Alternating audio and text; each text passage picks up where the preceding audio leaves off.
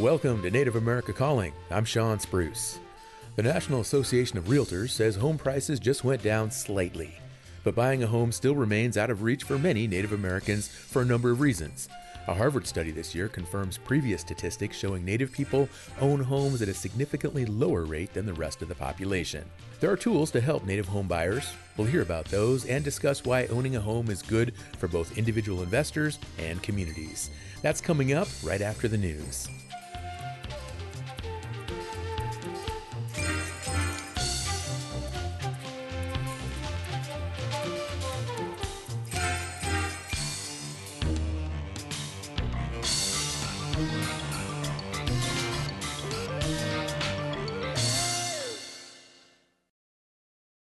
This is National Native News. I'm Antonia Gonzalez.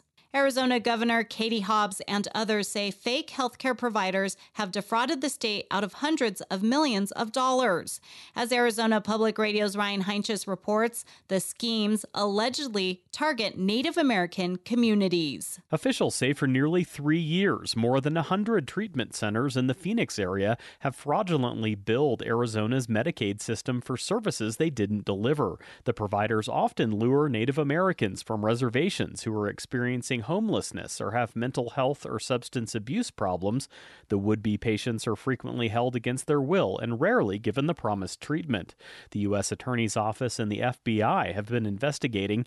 Antoinette Ferrari is an FBI special agent. These individuals are targeting Native Americans because there's a lower threshold in order to bill for behavioral health services. So we're just seeing a mismatch between what's actually happening and what is supposed to happen. At a press conference, Governor Hobbs called the situation a humanitarian crisis that's believed to have contributed to the epidemic of missing Indigenous people. She said the providers have been cut off from receiving payments and other systemic reforms will be put in place. So far, 45 indictments have been handed down and about $75 million have been recovered. A statewide hotline has been set up to report missing people. Many victims are believed to be members of the Navajo Nation, and according to Attorney General Ethel Branch, the tribe will open a command center to assist victims and families. For National Native News, I'm Ryan Heinches in Flagstaff.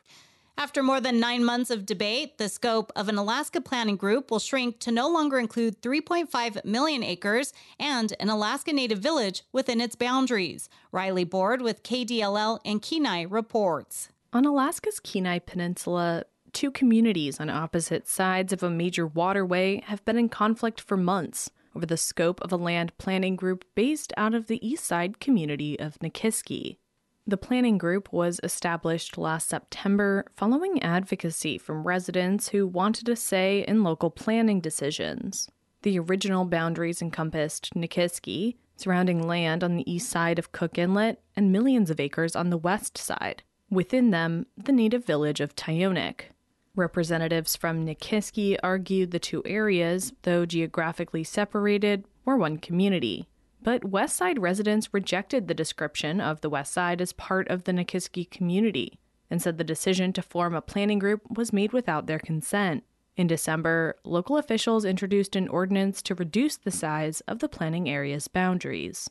This week, the borough's governing body, the Borough Assembly, finally voted to reduce the area to just the east side of the inlet, following several proposed amendments and a lengthy postponement. Assembly President Brent Johnson said it was important to honor the input from the West Side, which included dozens of letters from Tyonek residents and Peninsula Native corporations. I'm looking at the strong feelings of the folks that live on the other side of the inlet in the Tyonek area. They have very strong feelings. They don't want to have a APC that's on the east side telling people on the west side what to do. The group's new boundaries include about 300,000 acres, which still makes it the largest of its kind in the borough. For National Native News, I'm Riley Board. First Lady Jill Biden traveled to Bethel, Alaska Wednesday. She highlighted the administration's work to improve broadband in the YK Delta, which Biden says will help with healthcare, education, and jobs. Interior Secretary Deb Haaland and Congresswoman Mary Peltola joined the First Lady on the visit. This was the first ever visit by a First Lady to Bethel. I'm Antonia Gonzalez.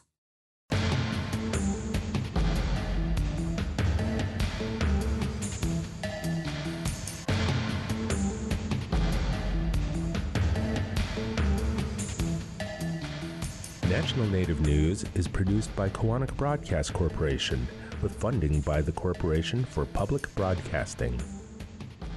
Support by the American Indian College Fund, providing millions of dollars of scholarships to Native students every year. Applications are accepted through May 31st at collegefund.org or by phone at 800-766-FUND. Support by Sonosky Chambers Law, championing tribal sovereignty and Native American rights since 1976. From opioids litigation to treaty rights to tribal self-governance. With offices in Washington, D.C., New Mexico, California, and Alaska. Sonosky Chambers Law.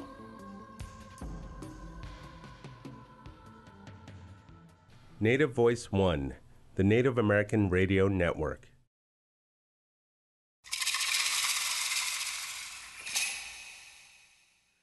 This is Native America Calling. For generations, Native communities have struggled to build robust housing markets due to the complexities of land ownership on reservations, bureaucratic red tape that accompanies the home purchase process, and a lack of banks and lending institutions willing to assume the risks associated with loans on tribal land. The good news is that today almost 57% of Native American households own their own homes. However, that is 15% below the number for their white counterparts. Those numbers are from a new study by Harvard University's Center for Housing Studies released in February. Native Americans face a number of hurdles when it comes to buying a home. We're going to discuss those hurdles today and hear about some tools to overcome them. We'll talk with Native lenders about the challenges of the current housing market. They'll share what types of home loans and programs are available to support Native homeowners and discuss the risks and rewards of making loans in Indian country. Call us at 1-800-996-2848. If you have questions, that's also 1-800-99-NATIVE. We have 4 guests on the show today. Speaking with us first in Tempe, Arizona, is Dave Castillo. He's the CEO of New Mexico Native Community Capital, a community development financial institution, or CDFI for short. Dave is of Nusave descent. Thanks for joining us, Dave. Hi, thanks. Joining us from Lapwai, Idaho, is Janelle Yearout. She's the executive director of another CDFI, Nimiipuu Community Development Fund, and a member of the Nez Perce tribe. Janelle, welcome to NAC as well. Hi, Sean. Happy to be here. Great to have you, Janelle. Joining us from St. George, Utah, is Rudy Soto. He's the USDA Rural Development Idaho State Director. Rudy is Shoshone-Bannock. Rudy, welcome to Native America Calling. Thanks for having me. And joining us from Pendleton, Oregon, is Pamela Ranslum. She's the Home Ownership Services Manager for the CDFI Nikauwe Community Financial Services. Pamela, welcome. Thank you for joining us also. Well, thank you for inviting me, Sean. Absolutely. And Dave, let's start with you. Please give us a quick update on the current state of the Native mortgage lending business. Are you folks making a lot of home loans right now? We're not. We're when everything changed in the macroeconomic environment, it really hit our mortgage lending business hard. We are a licensed mortgage lender in Arizona and New Mexico, and we primarily work on the reservation, doing construction loans for new homes on the reservation. But as you can imagine, the cost has just skyrocketed. I mean, it was difficult to get folks qualified, income qualified and credit qualified. For a $150,000, $200,000 home. And now we're talking about, $350,000 and up for a really modest home. So what we've done instead is shifted over to rehab loans for roof repairs and additions and things of that nature. But we are still able to make some mortgages. We closed one last week and we'll be closing another one next week. But they've been in our pipeline for a long time, so they were able to lock in those rates. And we've also got to give credit where credit's due.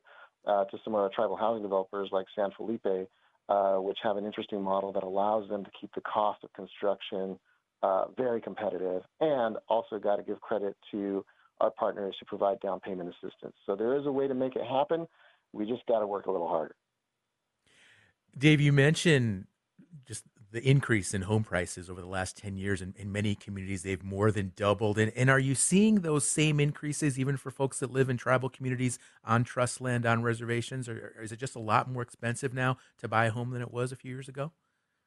Yeah, I mean, it is. And I think maybe that's a point to really consider is when you're building on the reservation, you're able to get some subsidies, whether it's in the form of IHS paying for, some of the water infrastructure, whether it's the tribe helping with down payment assistance.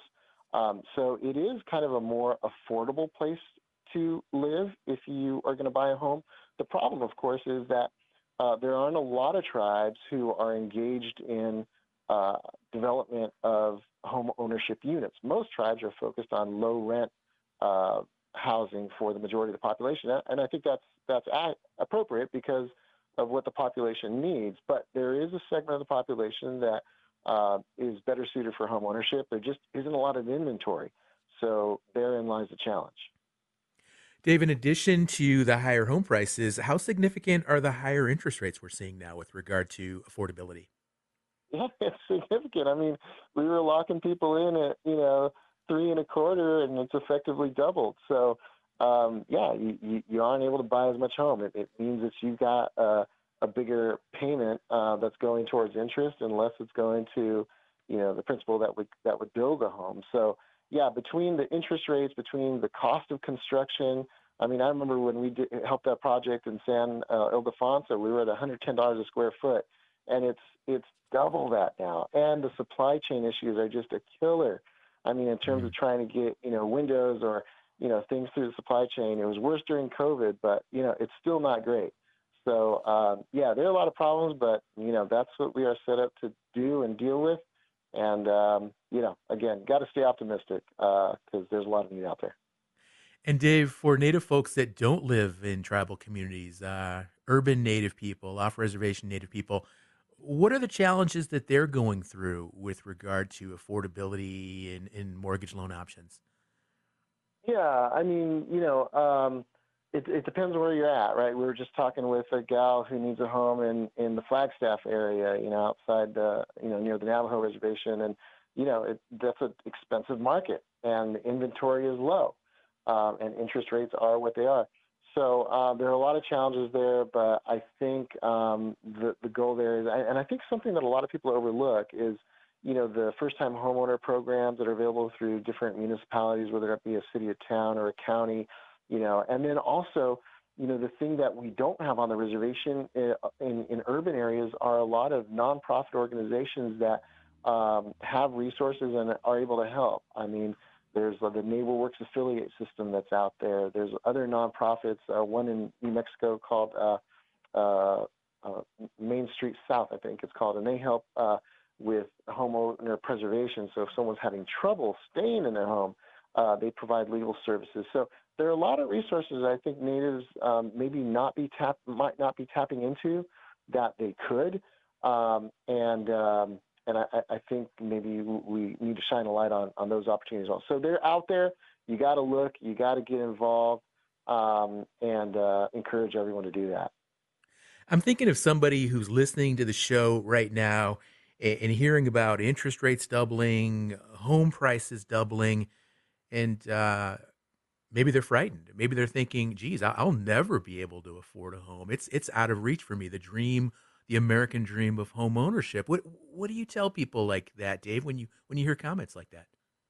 Well, I mean, like anything, right? The early bird gets the worm type thing. It helps to be prepared. And I tell the folks this all the time, like, just kind of see what's the best example. I'll use a silly one, right? Let's say, you and your girlfriends are going out to on the town, right? And you wouldn't just walk out the door and say, I probably look fine. You wouldn't do that. You'd look in the mirror, get yourself dolled up, and make sure that you could present yourself in a way that's appropriate for wherever you're going. Well, same thing with home ownership or anything to do with finances. You wouldn't just say, I'm not going to look at my credit report. It's probably fine, when you know it's not, right? So if you haven't been working on that, if you haven't been saving, or healthcare is probably a better example. We all know diabetes ravages our communities.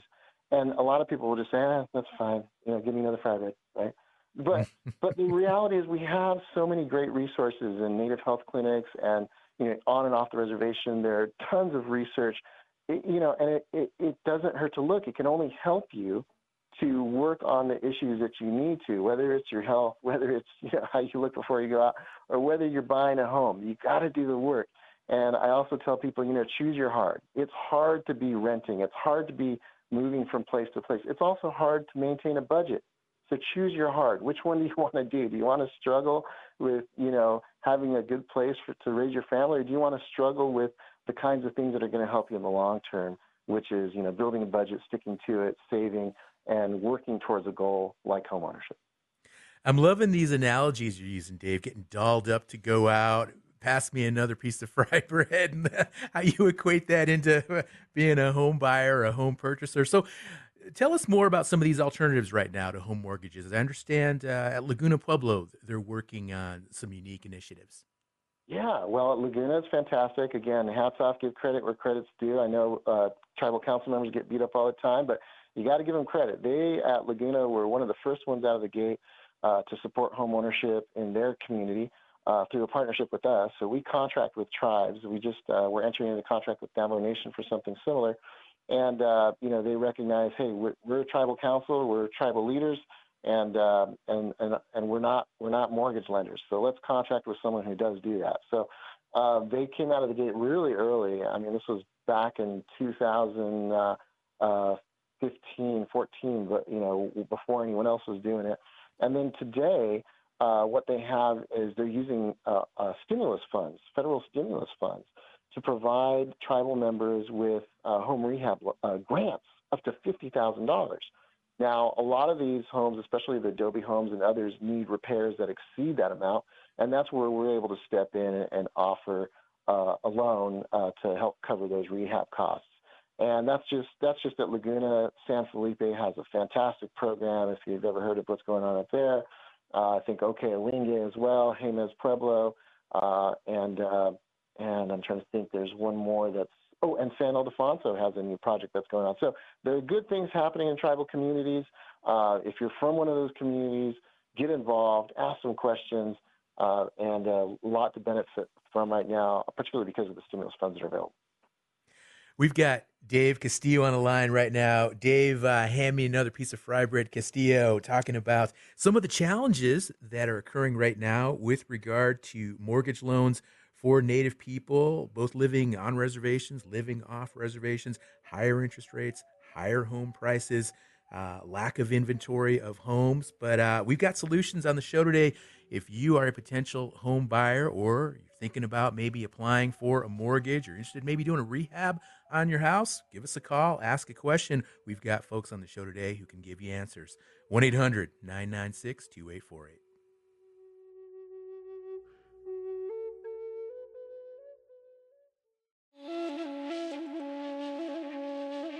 Tribal officials in California, Washington, and several other places are meeting with state officials trying to find solutions to a growing fentanyl abuse problem. We'll find out what's behind the increase in deaths from the powerful drug and what tribes and others are doing to head it off. That's on the next Native America Calling.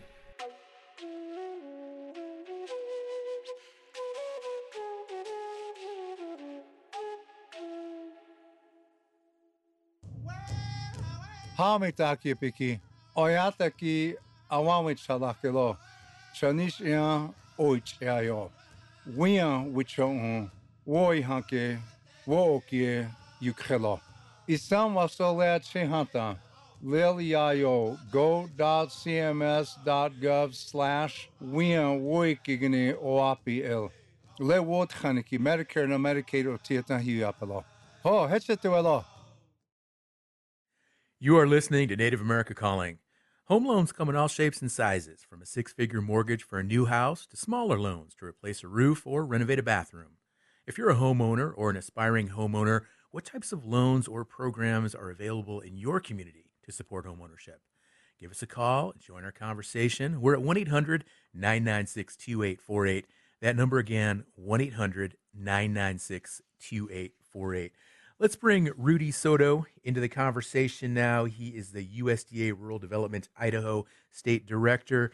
And Rudy, obviously, tribes, banks, other lenders have a role to play in providing financing and mortgages for Native people. But of course, federal and state agencies as well can play a role here. And that's where you come in. That's why I'm so excited to have you on the show today. Tell us what's going on right now at USDA to increase home ownership opportunities for Native folks. Great. Thank you so much, Sean. It's great to join you. I'm very excited to be sharing an update from our end that today our Undersecretary Xochitl Torres Small announced that we're making $7.5 million in loan funding available under the Native American Community Development Financial Institutions Relending Demonstration Program.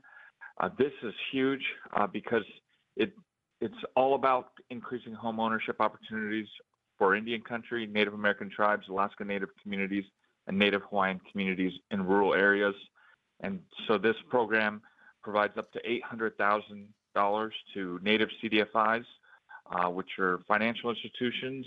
Like in Idaho, we have Nimiipuu Community Fund, which is an amazing partner. Sometimes people can be very intimidated by going to a bank or a credit union if they don't feel like they're all, dolled up, so to speak, like Dave was saying.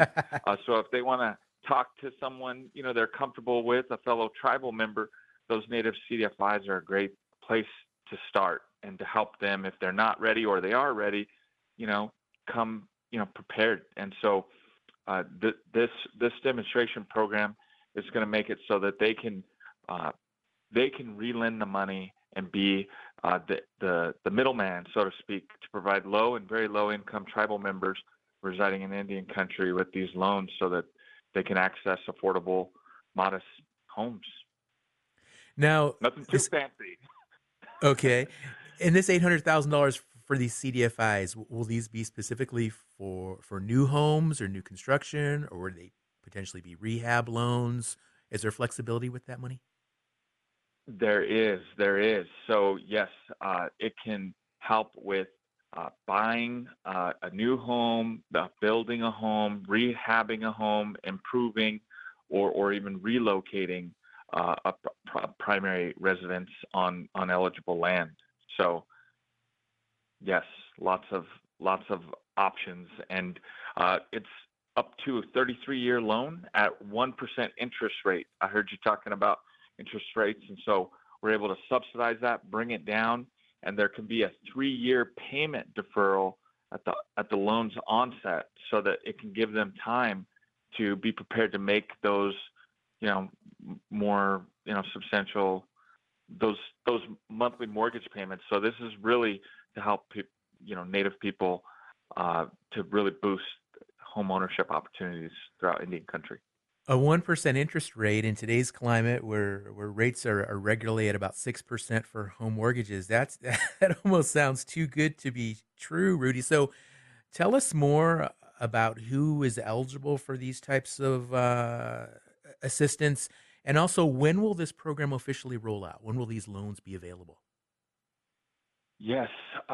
So the eligibility for this is the same as our programs, such as it's called the 502 Single Family Direct Home Loan Program, or we call the 504 Home Repair Program. And so there's income thresholds. Folks can go to www.rd.usda.gov and search for, they can plug in their address and see if they're in an eligible area. There's even a tool where they can kind of just plug in some quick information and see if they might qualify. And even if they don't qualify for these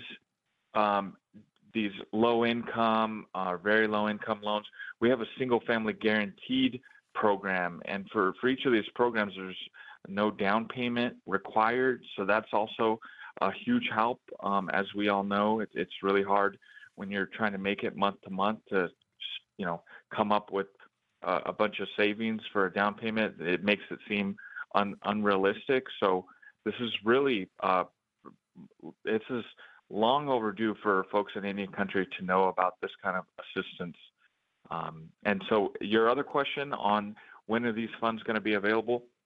Applications to these Native CDFIs, for these Native CDFIs to get that $800,000, they have to come up with $200,000 of their own. And those applications are due July 17th. and all the funds have to be awarded or obligated, the loans to the native CDFIs by September 15th. So we're working hard to get these resources out there now because the needs are so great. Rudy, native CDFIs, this industry has just exploded within the last 10 years or so. 3 of our guests today represent native-led CDFIs. And about how many native CDFIs are there now across the country? And how can somebody find out whether or not there's a CDFI, a native CDFI, that could potentially serve their needs? There's the Native CDFI Network.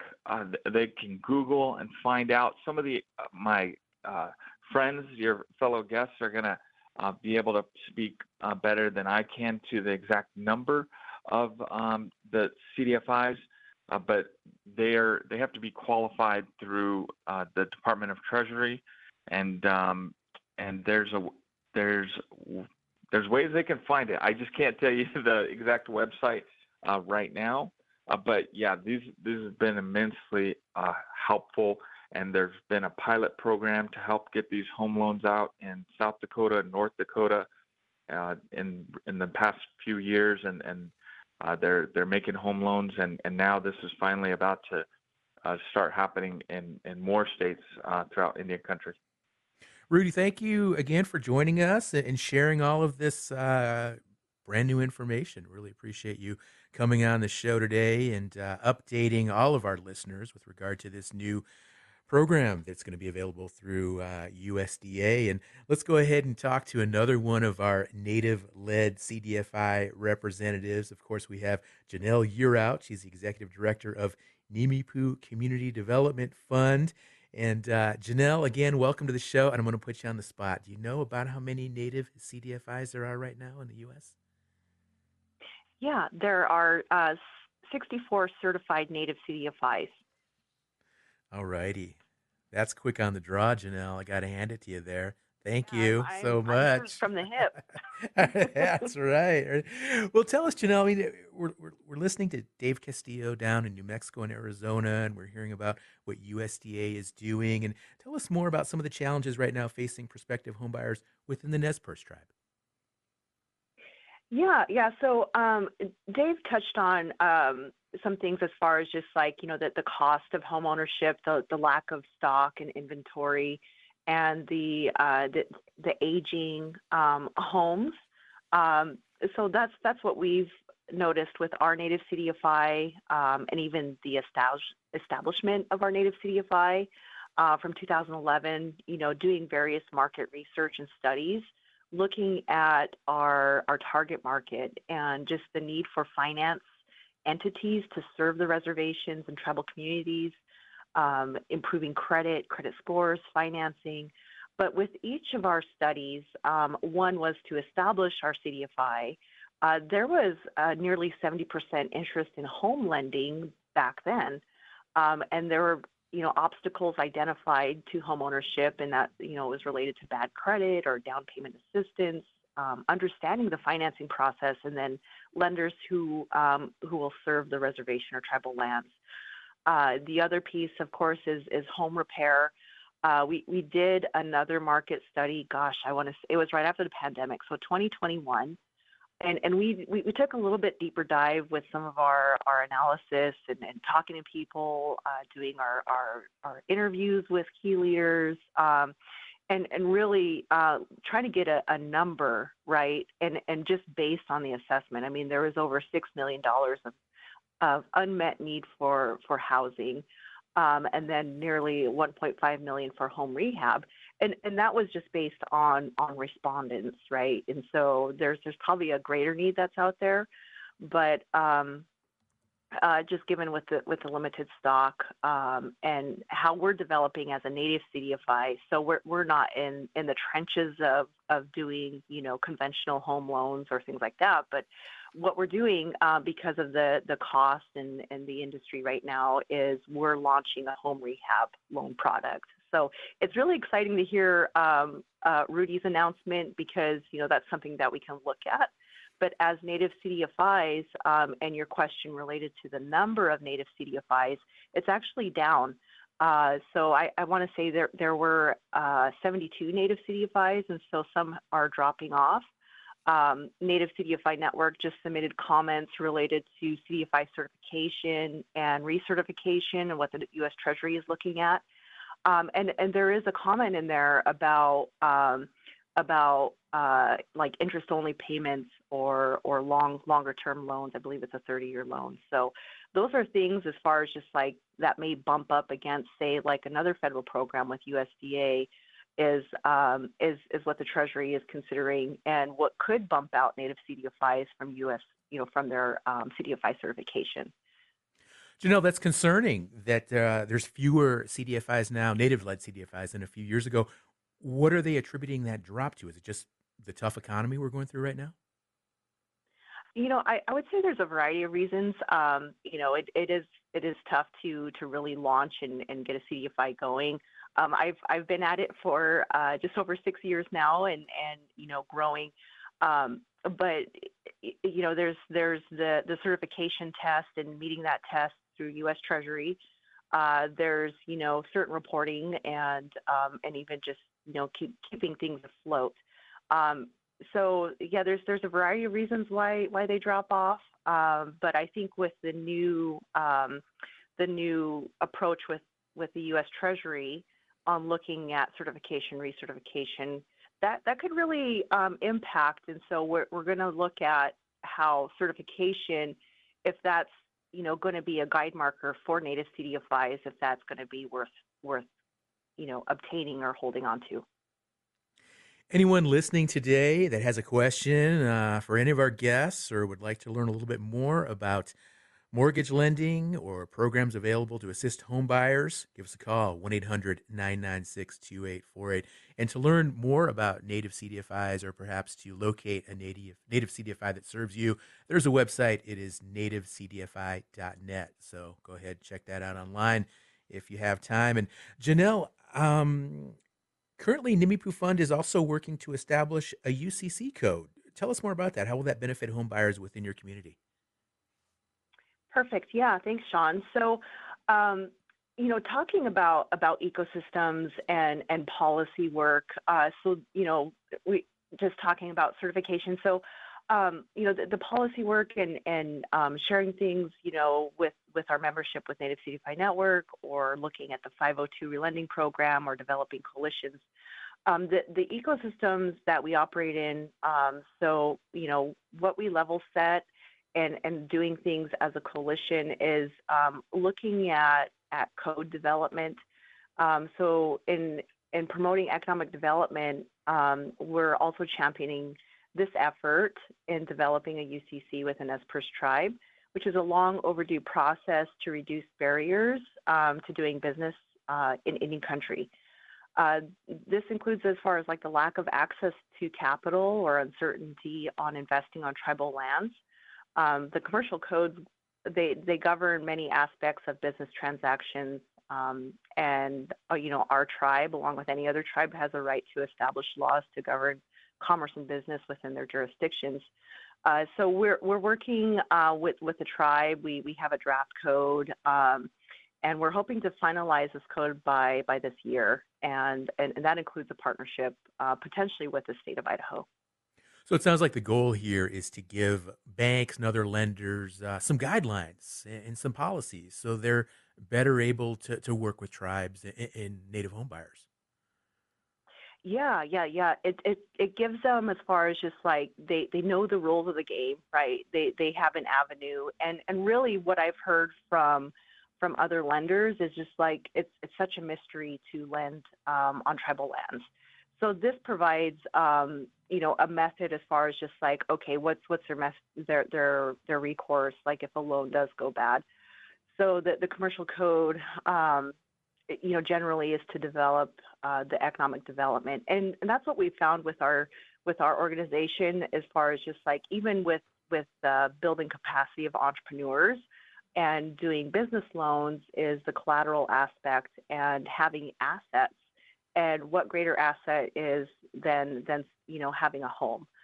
So it's a long overdue code that's needed for our tribal community, and we're hoping to get that developed to where we're able to provide a greater ecosystem for our communities.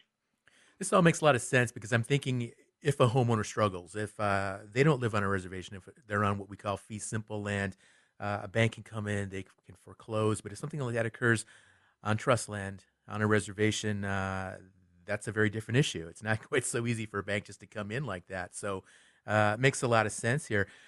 Janelle, I know earlier this year, Nimipu Fund hosted an economic development conference. In fact, I actually was able to attend that. And how closely aligned are economic development and affordable housing issues like we're talking about today?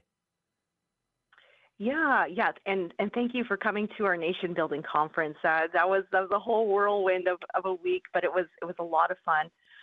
And it really started the conversation. I think there was some things leading up to it. And Rudy Soto can talk more about with his program and his resources, but it's looking at economic development and then other coalitions and what other organizations are doing. And so the South Dakota Homeownership Coalition, there's Tanya Plummer with Enterprise Community Financial, and she was instrumental with the Montana Native Homeownership opportunities along with NeighborWorks.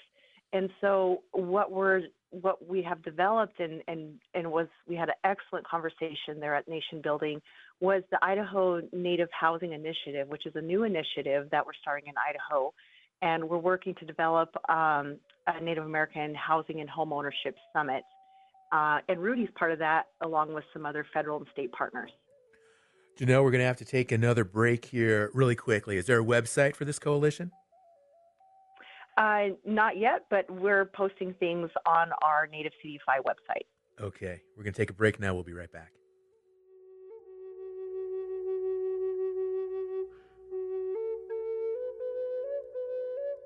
Challenges to societal harmony abound. Trauma, depression, addiction. In Native communities, these challenges affect nearly everyone. The Native American Social Work Studies Institute educates social workers for careers to address the needs of Native communities. You can be part of the solution as a peer support worker, community health worker, or a counselor with culturally relevant training from the Native American Social Work Studies Institute. Info at online.nmhu.edu. New Mexico Highlands University supports this show. Tuned to Native America Calling. For most people, a home mortgage is the largest financial commitment they'll ever make. Lending money for home purchases and rehabs is also a big step for the Native-led financial institutions we're talking to today. If you've ever borrowed money to buy a home, add a bedroom to an existing home, or remodel a kitchen, we'd sure like to hear about that experience. So give us a call, 1-800-996-2848. If you're a homeowner now, we'd like to hear what you like best about being a homeowner. If you're somebody who rents and you're not quite sure about being a homeowner, we'd love to hear what your thoughts are, what your insights are as well. So come on, give us a call. Let's get some calls going here. Phone lines are open, 1-800-996-2848. And with that, I'd like to introduce again our next guest on the show, Pamela Ranslum, who is the Home Ownership Services Manager serving the Umatilla tribe in Oregon. And Pamela, again, thank you for joining us. And I want to talk to you a little bit about your organization because you primarily serve members of the Umatilla Confederated Tribes, and the Umatilla Indian Reservation has both fee and trust land, so it's checkerboard. What issues does that create when families need a mortgage to purchase or build a home? Well, Sean, first of all, thank you for inviting me, and it's been informative listening to our other guests. But yeah, it can be a challenge in many different ways. Sometimes it can be easier for a tribal member if they have access to fee land. So fee land are lands that don't have any restrictions of ownership, and so anyone can build a home or purchase those lands. So that can be a challenge on the reservation in the fact that sometimes those prices for fee simple lands are more expensive, and it's pricing some of our tribal members out of the market. And so then we have non-natives coming into the reservation, which we already have non-natives living on the reservation, but then they are consuming those properties and not allowing tribal members to then own those properties just because of the price. And then, of course, then you look at lands that are held in trust and going through the Bureau of Indian Affairs, and there's some great loan programs available for tribal members to be able to access lending on trust property, but you also have to go through and make sure that those lands meet the requirements that lenders have for being able to lend on them. So if you've got some undivided interest within trust properties, then you have to go through that process. And that can be very cumbersome and in some cases non-existent in terms of being able to do that. So we do have those challenges of looking at whether there's trust land or allotted trust land available. And the tribe currently has just released some 42 lots of a new neighborhood that will provide tribal members a 99-year lease so that they can actually have a site-built ready lot that they can access and then get a construction loan for. A 99-year lease. Yeah, because obviously you can't have a house without land to put it on, right? So how big a win is that for the community, this new lease? It's been great. And it's going to be giving tribal members the ability, because most tribal members who have become homeowners in the past, they've had to become homeowners off the reservation. So this can be a new way of providing those individuals the ability to move back on the reservation. And it also gives tribal members who want to become homeowners and live on the reservation access to land to be able to do that. And in many cases, not all tribal members have access to land. And the lots that are there and available are substantially less expensive than if you were buying, land on a fee simple land or land off reservation or a lot off reservation. And so it's a win-win in terms of affordability for tribal members to have access to land, and then it's also bringing tribal members back into the community. Now, I imagine there's a lease fee involved with this, and will your organization or any other group there at Umatilla be able to assist tribal members with some of those costs? So the tribe actually is overseeing the 99-year lease, and they handle that aspect of it. But there is a consideration fee, so the tribe is charging an upfront consideration fee for tribal members to get the lots. The pricing ranges depending on the lot size, so it starts around $10,000, goes up to about $16,000. And these lots are site-built ready, so they have water, sewer, electricity, natural gas, and cable to site. It's a neighborhood structure. We're having a ribbon cutting on June 1st for that site. And then for those tribal members who, because that can be a substantial amount of money to provide, NCFS, Nagawe Community Financial Services, I developed a land lease loan, and so tribal members can actually come in and apply for the funding. We provide 90%, so they have to come in with 10%, and the loan program is set up very similar to guidelines that would oversee like a Section 184.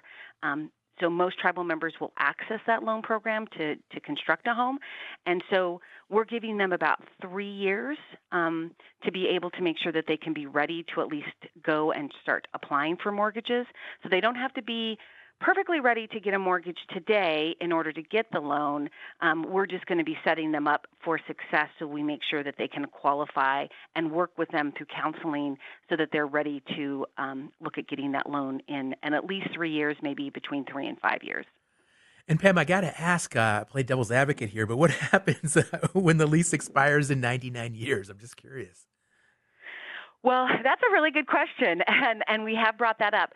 For the most part, that what we're looking at is the reality is that then the lease would then be re-sign a new lease for 99 years.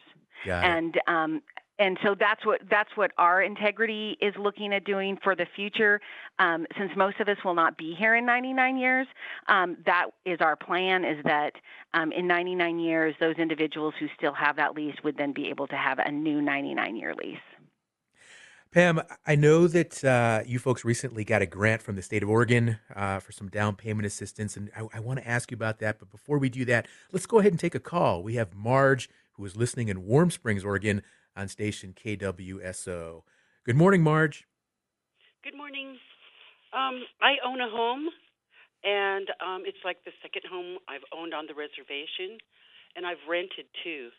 And so I have never owned a home off the reservation, so I don't know what it's like to live off the reservation.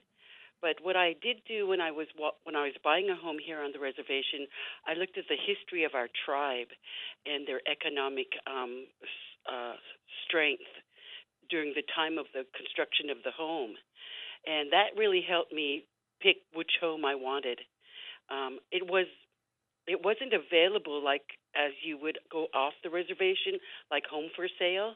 It was like a family connection is how I got my home. It wasn't like, here's a house for sale and come and get it or apply for it. It was like the family who wanted to sell it to another family member. And then I looked at the history of the house. And so I'm in a really nice place now. It sounds like it, Marge, and really appreciate you sharing that story. And you mentioned earlier that you were also a renter at one point. And I just want to ask, would you ever go back to being a renter now that you're a homeowner? Oh, never. I was a renter for too long. I've seen my money go one way, and so the money that I have goes back into my life. So that's how Wonderful. I look at it. Marge, thank you so much for calling today. Really appreciate your comments. And I would just like to pivot quickly back to Dave Castillo before we go back to Pam. And Dave, I want to ask you, listening to Marge explain how she got her house, and that's a very different type of housing market than what we think of, when we look at like realty websites and things like that. Is that common in Native communities for folks to acquire homes in the way that Marge did? Yeah, we don't have kind of a robust mortgage market on tribal trust lands. People aren't buying and selling their homes constantly or flipping them and moving to Florida, right?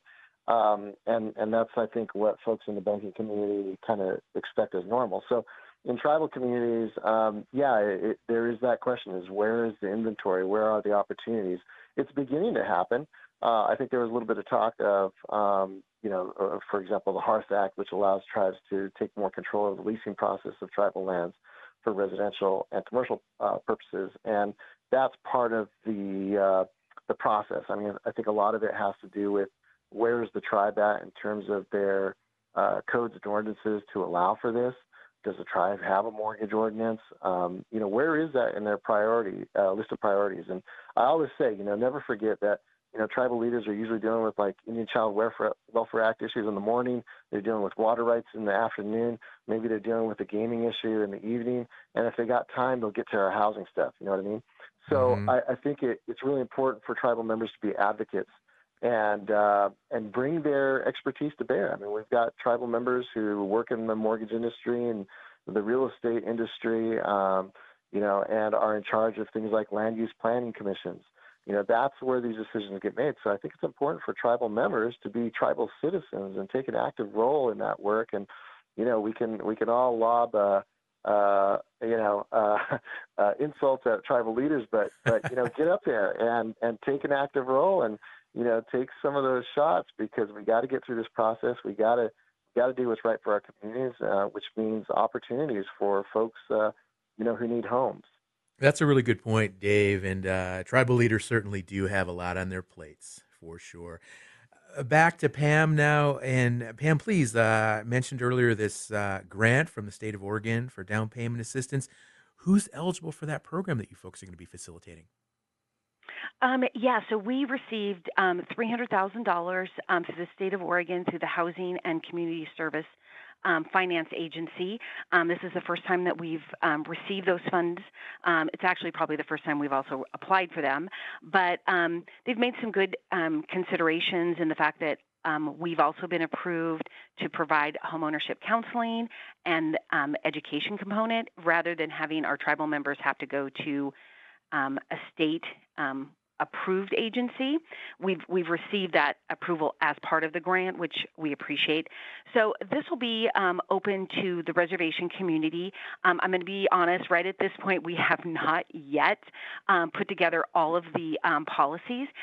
The grant does have some income requirements, and so that's what we're going to be looking at to help some of those individuals. We have to look at the AMI, the average median income for families based on household size, and those will be individuals that will be able to qualify for that. The really nice thing is we were given two pots of money under the $300,000. One is a grant, no restrictions. The other one does have some restrictions requiring individuals to maintain those homes for 5 years. So we will be able to give larger amounts of money because they are geared towards first-time homeowners, but they're also geared towards first-generational. And 30% of all of our awardees have to be first-generational, which I feel I talked to a couple other organizations that received the funds, and they're a little concerned about meeting that 30% benchmark. And I'm thinking, I'm not going to have any problem meeting that benchmark because many of the tribal members that I've worked with in the past, they have been first-generational homeowners. And so that will not be an issue for us, but we will also then be able to give them more money because there's a different threshold for first-time homeowner versus first-generational. So we're excited about that. And Pamela, along those lines with regard to first-generational home buyers, I mean, you mentioned earlier home buyer education as part of these programs. So what does that look like? I mean, what exactly do folks learn in some of these home buyer education programs where they get ready to become mortgage ready and homeowners? Through my program, we have 2 education programs. The first one focuses on financial education.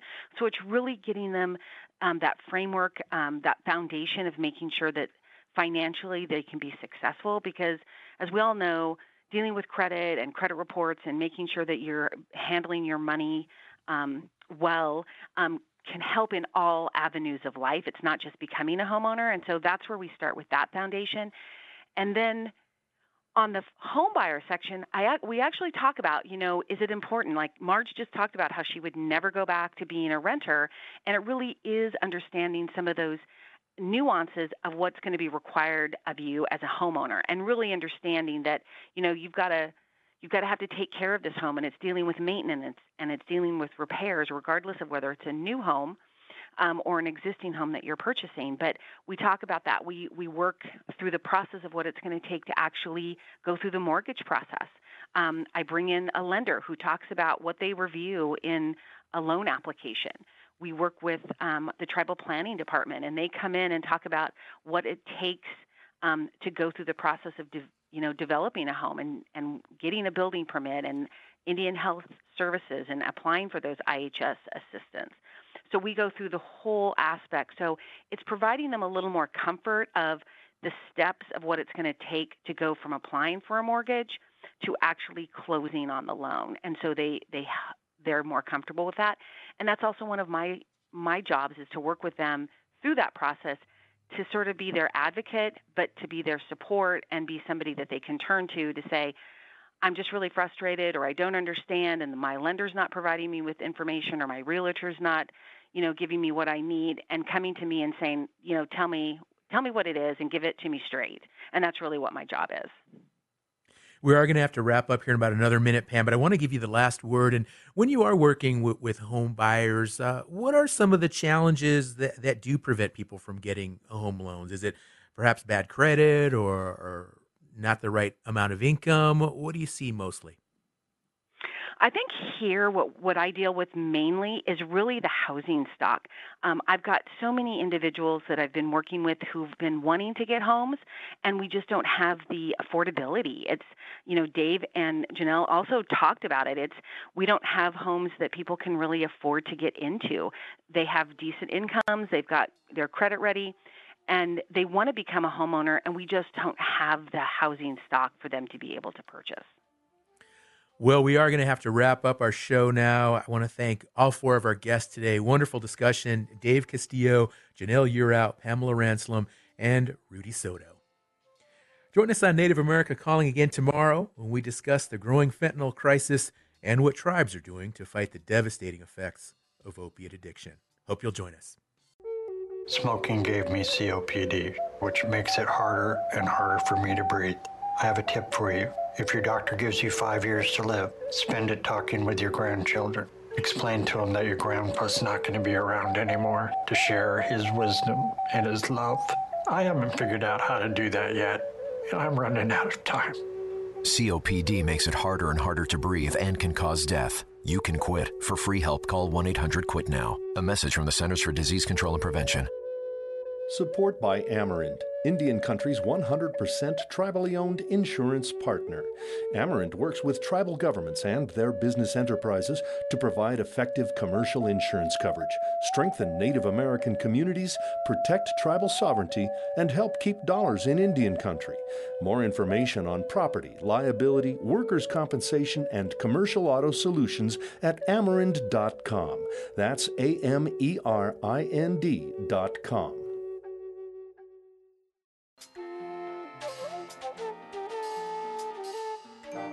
Native America Calling is produced in the Annenberg National Native Voice Studios in Albuquerque, New Mexico by Kawanak Broadcast Corporation, a Native nonprofit media organization. Funding is provided by the Corporation for Public Broadcasting with support from the Public Radio Satellite Service. Music is by Brent Michael Davids. Native Voice One, the Native American Radio Network.